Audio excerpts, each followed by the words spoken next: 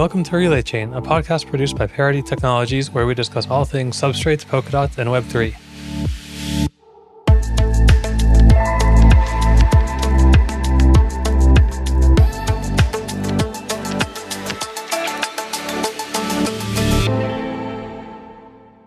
Today we have Gavin Wood for the first episode of the Relay Chain. He's the co-founder of Ethereum and the co-founder of Parity and founder of Polkadot.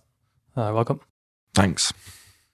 So I want to start with the early Web3 philosophy. And I read this prior to Ethereum, you were working on music and legal software. But in a 2014 podcast, you said that Ethereum would just be a weekend project or over Christmas break. But you also had some blog posts that were outlining Web3, like from low-level messaging to front-end stuff. So how much had you thought about this? Was the Web3 vision something that came really quick, or was it a really long time in the making? It was a while, I guess, before. I think it was, I first sort of rediscovered Bitcoin in like 2013. And it wasn't long after sort of understanding a bit better how it worked that I sort of came to the conclusion that for it to survive, it was going to need to decentralize not just the basic currency itself, but also things like the exchanges. So the infrastructure that was at the time, entirely centralized. And I sort of came up initially, I guess it was like May, June time, 2013, with a sort of design about how it would work, a sort of decentralized message passing with order matching system. It didn't really go anywhere. It was just sort of a thought experiment, which is just to sort of imagine how a decentralized application like an exchange application might work.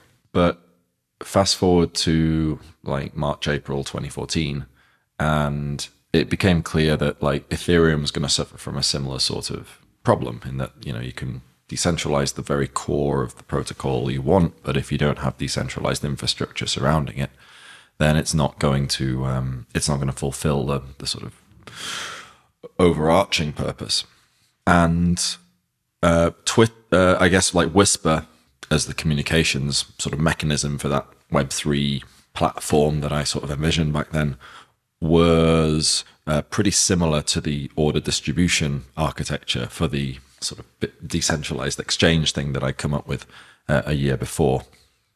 The other sort of main component of Web3, sort of as I envisioned it back then, was the swarm component of this idea of a decentralized publication mechanism. And really that was based almost entirely upon like BitTorrent plus Kademlia as a means of basically once you have a hash, you'd be able to find the pre-image to that hash. Someone would have it somewhere, and it was really just a protocol to locate it and download it. The idea behind sort of Swarm Whisper obviously grew beyond these two basic origin points. With Swarm eventually sort of, I imagined it to be much more sort of cryptographic, with the idea being that no one would, by looking at your traffic, know precisely what you were trying to download. And the same with Whisper. No one would know, looking at your traffic, what it was that who you were communicating with and when you were communicating. And for these to really be delivered, I think we're going to have to start looking at more additional technologies like mixnets and so on that might be able to help. Yeah, so we don't hear too much about Swarm and Whisper right now. Do you think the underlying goal stays the same? Have they been replaced by other technologies? Well, Swarm and Whisper were never really specific technologies. They were rather kind of placeholders in this platform. Web3 is sort of a meta platform. It's like a set of technologies which taken together can help people create decentralized applications and distribute them and so on. But it was never really meant to be a singular platform that moves along with particular versions. In principle, Bitcoin and BitTorrent could form part of a sort of notional Web3. It's not to say that these are not components, that the sort of pieces of the puzzle. It's just that as time goes on, I expect that we will get the technology will develop and we'll get increasingly closer to being able to deliver this, idea of a decentralized application platform that's massively multi-user. Yeah, so you started out by talking about like a lot of the interactions between a technology like Bitcoin and the outside society is kind of via exchanges. How do you see this interaction growing, like from just an exchange into a business into maybe like a nation state or like more social governance? I guess it's kind of interesting in that I don't see these decentralized applications really being obviously more comparable to a business or a nation state or a protocol than any of the other possibilities. Like, I don't think I wouldn't say like Bitcoin is more a nation state than a protocol, but I wouldn't even really say it's more of a protocol than a nation state. I wouldn't say either it's any more of either of those two than a business. It's none of the three, and it's all of the three. It's kind of it's a new kind of type of thing that we don't really have a word for. Well, I mean, we've got some terms like DAO and DAC and all the rest of it, but we don't really have a full understanding of what it is because we haven't really seen it sort of fulfill its potential quite yet. But in general, it's definitely going to have components of all of these three things. And so is any kind of decentralized application that's massively multi-user. So basically, everything that we can imagine being on Web3 will fulfill some of the characteristics that these three things have. But I don't really see them as being closer to one or more of the against the others. I mean, obviously, some things, particular use cases will lend themselves more to replace, for example, a business than they will to replace a nation state. But if we're talking sort of general about the technology, then no, I think it's really a new thing, and it's kind of different to all three. Yeah, I didn't mean so much a comparison to like where it falls in line, but like what are the tools to integrate it with these other constructs that we already have in the real world? And maybe like a better way of framing it is just say like, you've written that like Web3 technologies give you some verifiable guarantees, like that the person who sent you the message is the message. I guess from a ground up approach, like what are these guarantees? And then like, how come these small set of guarantees can actually provide the foundation for something much larger? And why are like these the sets that are the most important? Well, that's three questions. I'll try my best to do the first one. So the guarantees are pretty, I mean, you've got the document probably there. You can probably spell it out better than I can. But the guarantees are really about the sorts of things that we take for granted. We kind of, they're kind of implicit expectations that users typically have, that we as people typically have when we interact with, these massively multi-user systems, basically websites, web applications. But they often go unfulfilled. And the reason they often go unfulfilled is because, the systems by which we are interacting are kind of just little more than facades to companies or people that we don't really kind of have we would like to think that we trust them. And it may well be that we do trust them, but we don't have any real reason to trust them. Now, national laws and international law, as far as it goes, do try to help create some sort of trust. But in reality, the rationale for that there's nothing there. It doesn't really exist. The only reason that we trust that, Facebook isn't going to lose our data from another security fault is because, well, they haven't maybe lost our data so far, although of course they have, so we don't really trust them anymore. But we tend to give people, we tend to give these things the benefit of the doubt, and that's unfortunate because a lot of the time they really don't deserve it. And there is nothing more than this kind of blind benefit of the doubt level trust that they have going for them. The technology does almost nothing to protect our interests. And so really what Web3 is saying, right, well, the technology, let's actually build this from the ground up so that our interests are fundamentally protected. We get given these guarantees just by virtue of using certain pieces of technology. So yeah, knowing that you are, that who you're communicating with is in the open, we should assume that. We should assume that anybody who has access to an internet connection can know who that we are talking to, unless we take action against it. And if we take action against it, then we should have the guarantee that they will not know who they are talking to with some substantial degree of certainty. Similarly to what we're saying, should be possible to know that if we're talking to our friend over the internet, then random eavesdroppers are unable to determine what it is that we are saying to our friend, because we expect these kinds of one-to-one conversations. And it may just be talking, it may be sending pictures, it may be doing video, whatever. We expect it to have some degree of privacy, like probably quite a high degree of privacy at times. Well, those expectations should be met in guarantees from the technology, not from companies like Facebook or like Google that want to tell us, oh yes, don't worry, we've got your interests covered. We'll take all the precautions and make sure that it's not hacked by by various nefarious actors. No. It should be protected by the technology itself. And as such, it should be open and transparent and auditable, so that we don't have to trust any individual actor, be it a technology provider or a company or a government, that our interests are being looked after. Rather, we can trust people that we already know and understand and are comfortable with to actually go ahead and audit them. We can place in the hands of impartial actors or people that we already have come to rely on to make sure that they also believe that this technology is correct. So to take a very simple example, it may be that my mother doesn't understand that this technology can protect her interests particularly well, but she can ask me and I have a much higher degree of understanding, and yet she also trusts me because, I tend to tell her the truth about things. Now, that's not the case if the technology is closed and opaque behind a company's profit wall. In that case, all we can do is trust the company. And similarly, in certain instances, it's difficult to trust governments, and there are various sort of criminal actors and elements online that make it very difficult to trust anyone that you would generally sort of meet cold call style online. Yeah, so certainly like the outcome sounds great, but a lot of people who have power, whether it's states or corporations, are not going to see that gracefully. And so like we've already seen like a lot of banks or Facebook kind of adopting these watered down blockchains. Like which aspects of the system do you view as being like critical that you can't really make any kind of compromise on in order to get these systems in place?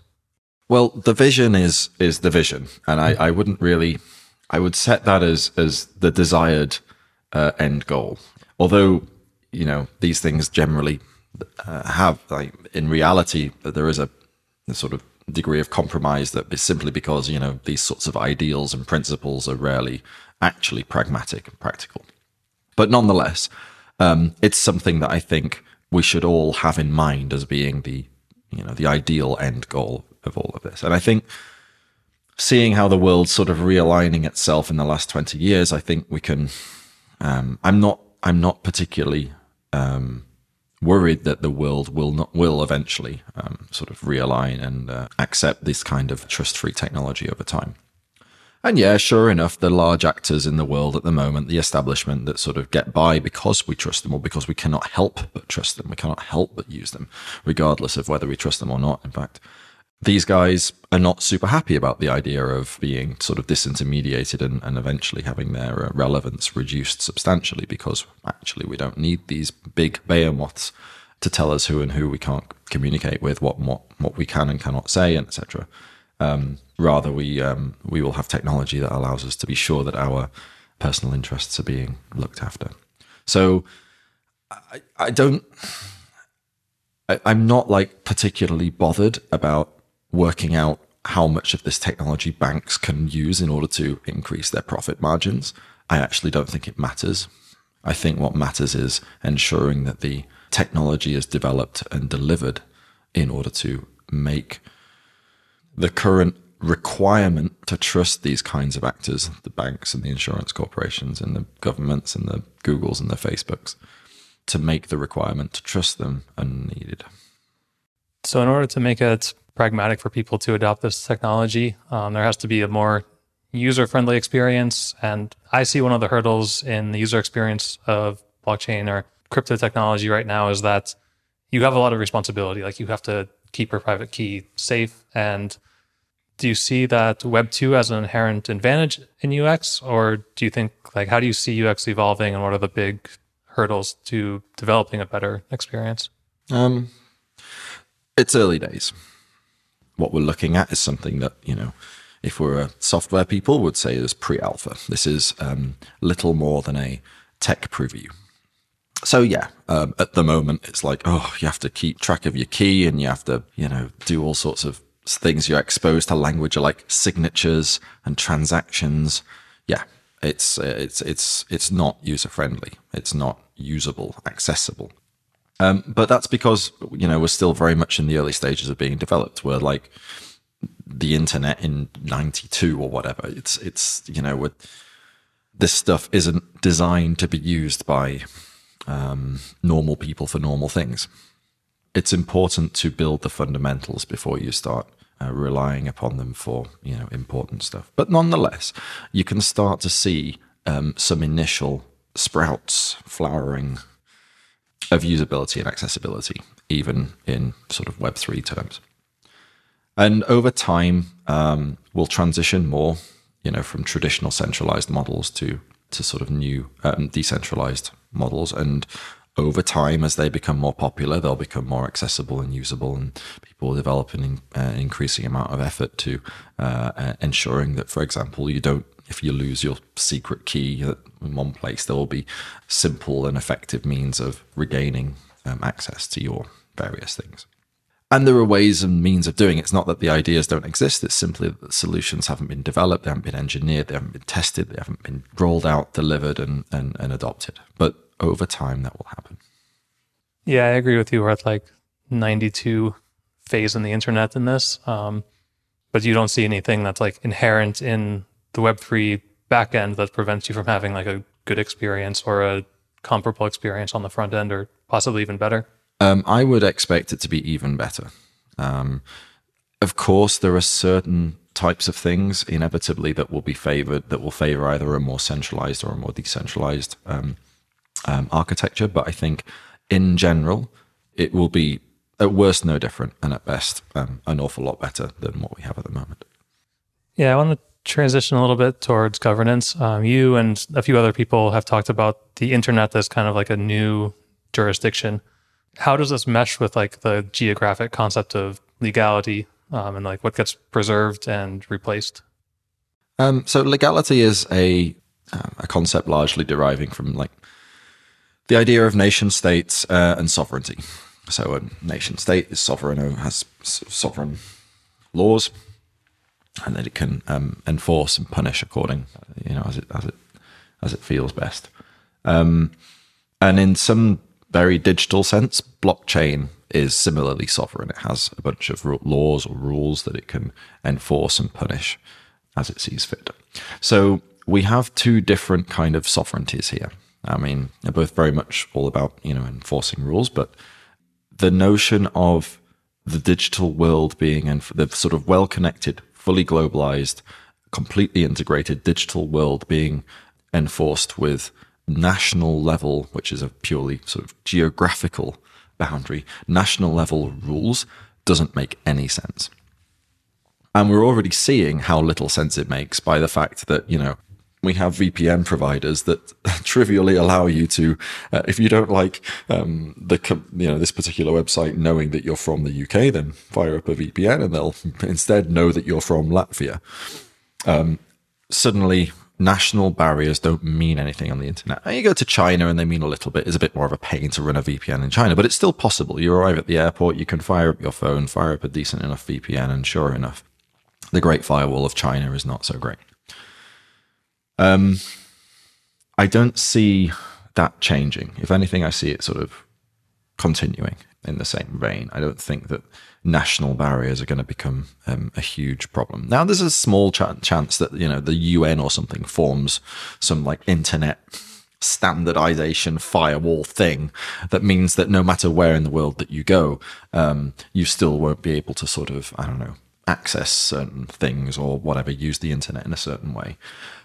I think the chances of that are very, very limited, very small, primarily because it's technologically very difficult. Even in China, it's still possible, even without VPN, to sort of find your way through, sort of ports and, the dark web or whatever, outside of the material that maybe China would prefer you look at. So I think I think technologically it's not possible. I think also just simply by the fact that national governments tend to be in one level or another of competition. means that they will find it almost impossible to agree on any kind of global firewall. And as such, I think that we will end up with a world where the internet is its own jurisdiction, or rather set of jurisdictions, and blockchains will become like sort of their own sovereign nations within this world. I guess what implications does that have? Like if you're involved in the governance of a blockchain, but you live in a particular country, how do these things collide, or hopefully not collide?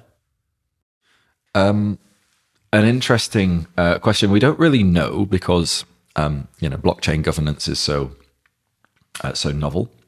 There isn't really much to go off at this point. If you are physically located in a country, then whatever it is that you do, they will consider their business. If they know for a fact, subject to their own sort of laws, if they can demonstrate in some sort of court of law that you are behind such and such an internet identity, then yes, they may well hold you to account for whatever it is that you do as part of governance. And depending on that particular country's, freedom of speech and whatever rights that they sort of give you, it may be an issue that you are taking part in governance. But I'd say that's a fairly big if. And I'd say it largely, it's more for maybe actors that have, very critical roles in governance. But for sort of decentralized governance, where we have, a multitude of much smaller actors, and we see the emergent effect of them coming together, I find it hard to imagine any particular nation state going after these relatively small fish. I see it, in fact, as kind of similar to let's say, the governance of Bitcoin. Yeah, where not that there really is any governance, but if we want to get like kind of relatively low level governance, then we can imagine it's sort of Bitcoin nodes and miners and transactors signaling their intents.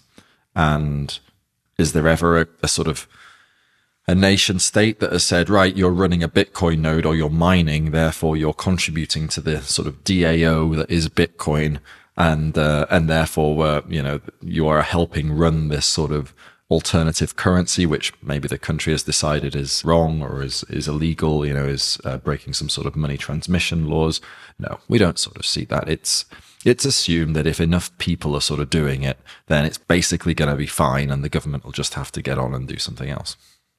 Yeah, so when it comes to governance on chain, a lot of protocols integrate some form of coin voting. Polkadot introduced a council, kind of centered around minority rights, and then the fact that money controls modern democracy notwithstanding, like one of the goals of liberal democracy is protecting minority rights. Can you expand on the difference between, coin holder voting as a narrow topic and on-chain governance as a bigger picture? Sure. So coin holder voting is basically this idea that if a decision needs to be made within some system that has coins, then each of the owners or controllers of those coins will have some voice in this decision. And the amount of voice that they have will be generally proportional to the amount of coins that they have. So one coin equals sort of one vote, so to speak. And normally there's a, majority carries assumption. And there may be some additional quorum requirements as well, but it's a very simple mechanism. Now, on-chain governance in general is forget that particular mechanism, and it's the idea that on some consensus blockchain usually there is a decision to be made, and on-chain governance, in my mind at least, also implies that when the decision is made, it's enacted, right? It's enforced. But regardless of that, we assume that there's some decision to be made, and there is some mechanism on the chain that the chain itself enforces, some process that the chain itself enforces, which determines what the outcome of that decision should be, what should be decided. Now, how it determines it, we leave undefined, right? That's the magic of on-chain governance. Different chains may have different types of governance. Some chains may do this stupid sort of coin voting thing. Fine, whatever. It's pretty dumb, but it's the first thing, so whatever. You got to start somewhere. But other chains we would hope, like Polkadot, introduce other more sophisticated, more nuanced mechanisms. And eventually I'd hope that on-chain governance sort of proceeds and we end up with some kind of working futarchy kind of model where the mass, the crowd as a whole, feeds in information under sort of some set of economic interests that mean that the chain will ultimately be able to make whatever the correct decision is based upon some, fundamental assumptions.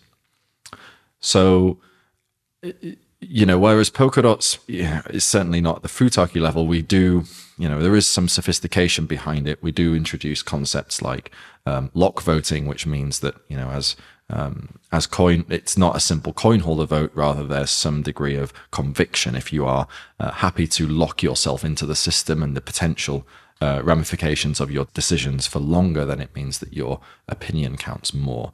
And it's not to say that this is, I don't think that this is certainly the be all and end all, but I think it is an important step towards this ultimate desire that blockchains should be able to govern themselves, so to speak. And I don't mean that, again, blockchain sort of the computer rules, but rather it shouldn't be the case that individuals rule, as is the case, in sort of traditional governments where you elect a president or a prime minister and you have a cabinet and they basically make decisions over certain things. It's people who make decisions, but rather that a blockchain makes the decisions based upon combining all sorts of, inputs and factors.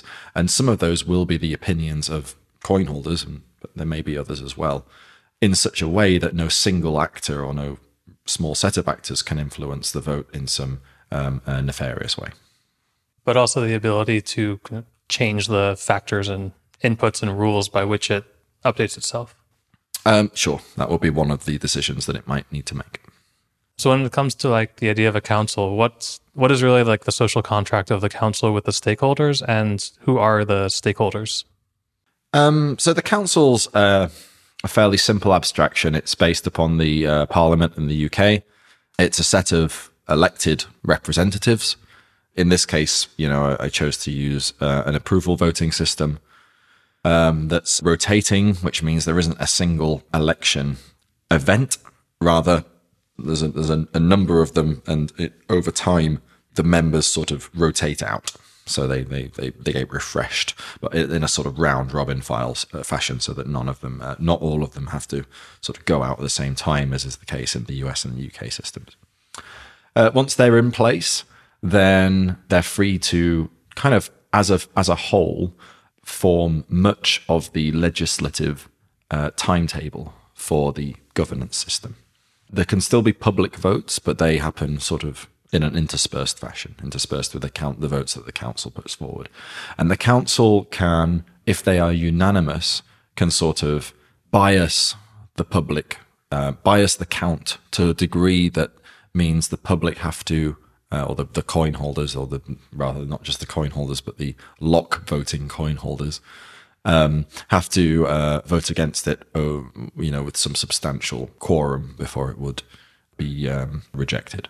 So basically, the council, if they act as a whole, as a unanimous body, get the benefit of the doubt that whatever it is that they're tabling is in the interests of the blockchain. But it cannot be emphasized more that the ultimate source of authority for making these decisions rests with the coin holders. So it still means that if 50% of the coin holders with full conviction believe that, the decision shouldn't happen, then they will always be able to ensure that decision doesn't happen.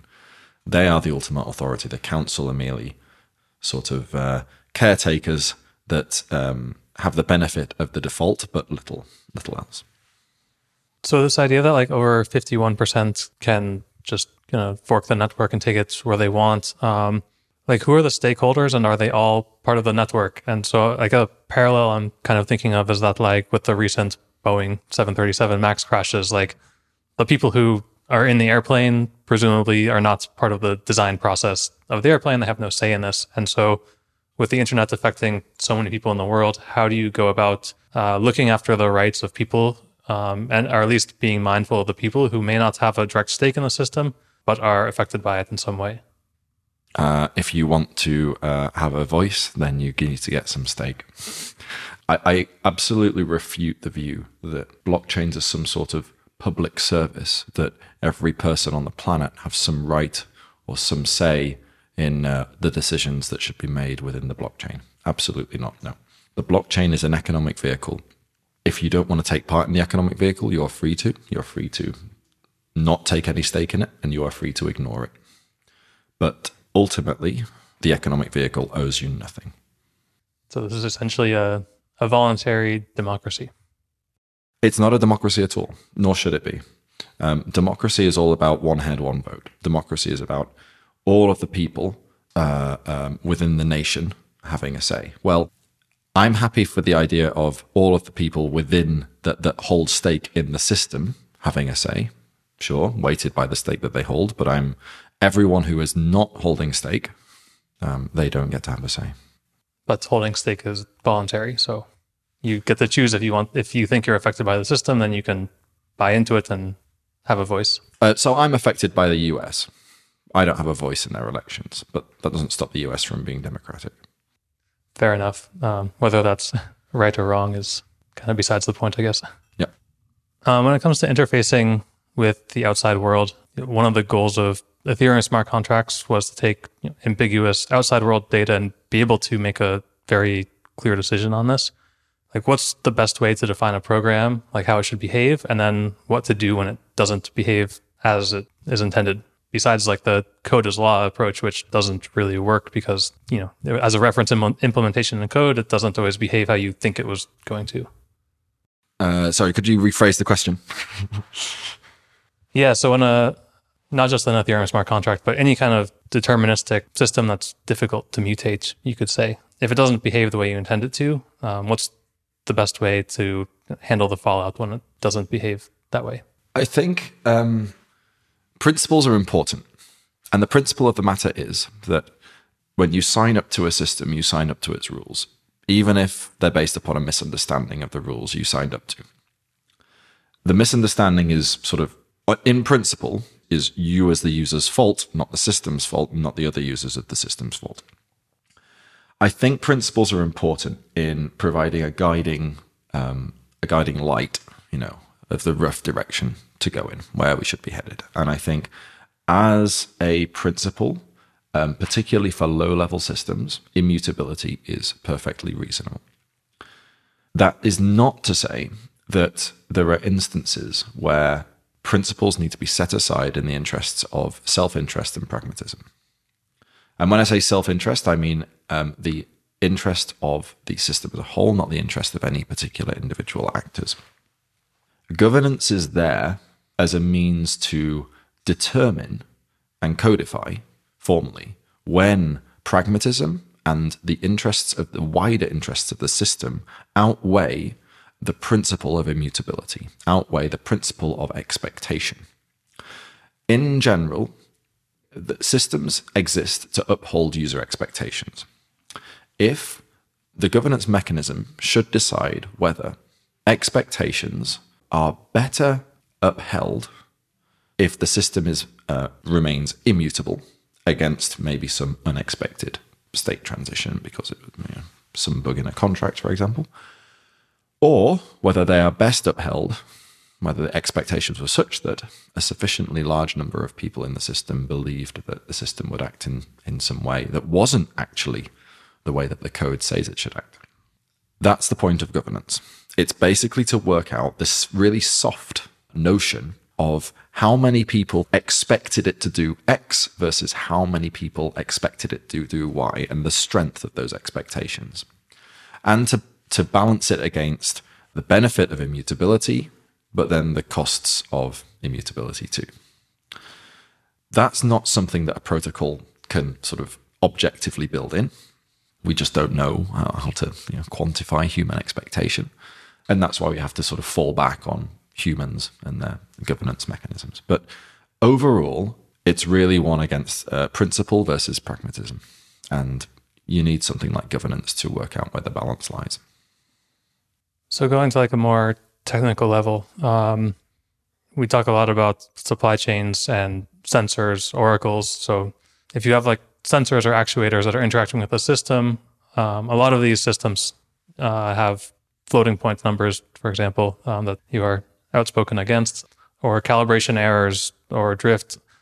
It's pretty easy to tell when, like, if a sensor just fell off, but there are other errors that are kind of fuzzier. So how can you take like these trustless, deterministic systems and interface them with the real world so that they're not just self-contained? Well, interfacing with the real world is like input and output. So the output is relatively easy. You just say the blockchain wants this to happen. I will pay someone if they make it happen. Input's the harder thing, sure. So you have some phenomena in the real world that you want to record on chain. Now, your chain doesn't want to trust any particular oracles, or any particular measuring device or measuring actor. And so we end up with something of a problem. We want to sort of measure something, or we want to get a measurement of something, but the blockchain itself doesn't have any power to measure it itself, and it can't trust anyone to do it, any one actor to do it for it.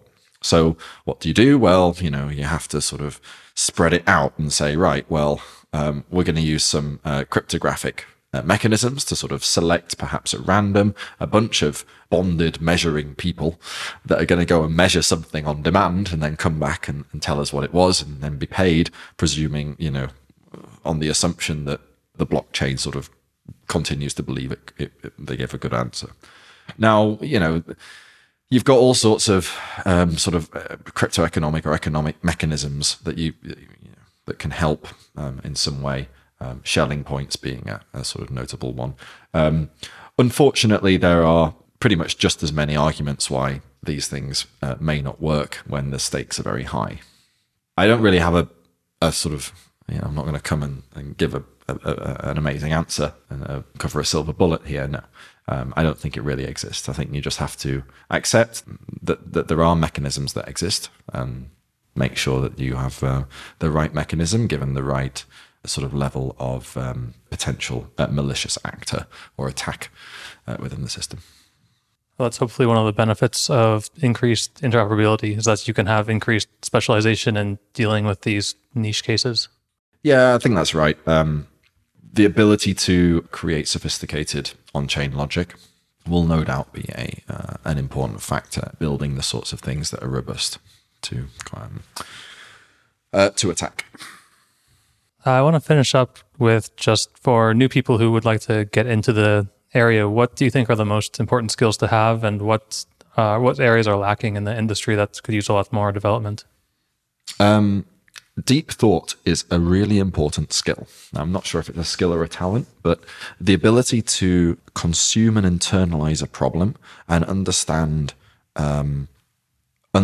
it to the point that you can think about it outside of a traditional sort of trustworthy central actor with sort of untrustworthy secondary actors asking about stuff for it, to the point that you can really imagine it as many disinterested actors all trying to interact with each other, asking them questions, and think about the sorts of rules that you can introduce that would allow the emergent effects to become what it is that you want.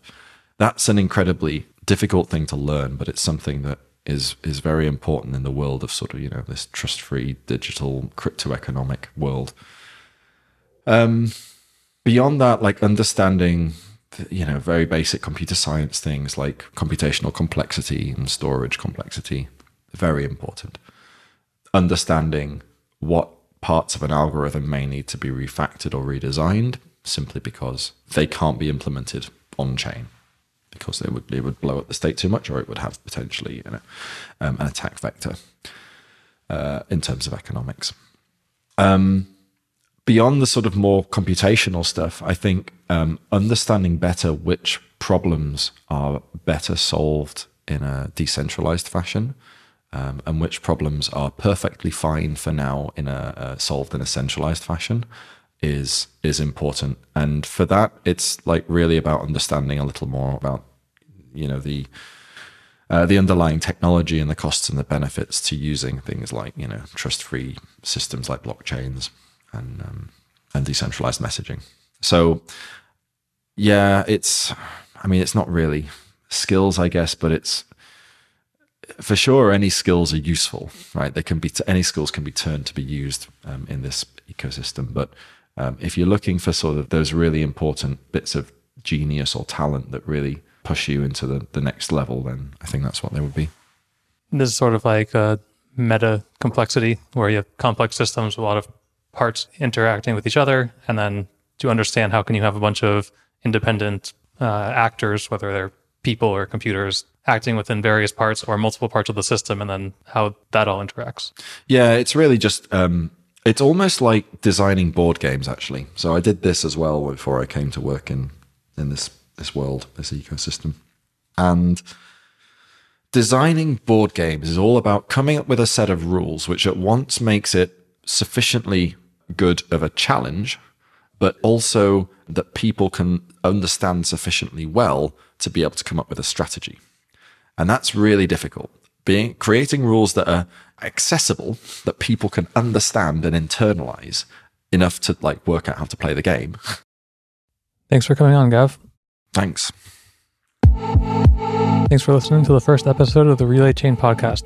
Our upcoming guests include Amber Balday and Patrick Nielsen from Clover, Anna Kaplan and Deirdre Connolly from the Zcash Foundation, and Jillian York from the Electronic Frontier Foundation. We'd love to keep in touch. Follow us on Twitter at RelayChain or email podcast@parity.io. Our team at Parity includes some of the leading peer-to-peer networking developers, consensus algorithm inventors, blockchain innovators, and Rust developers. If you want to learn more about our work or want to work with us, visit our website at parity.io and sign up for our newsletter at parity.io/newsletter.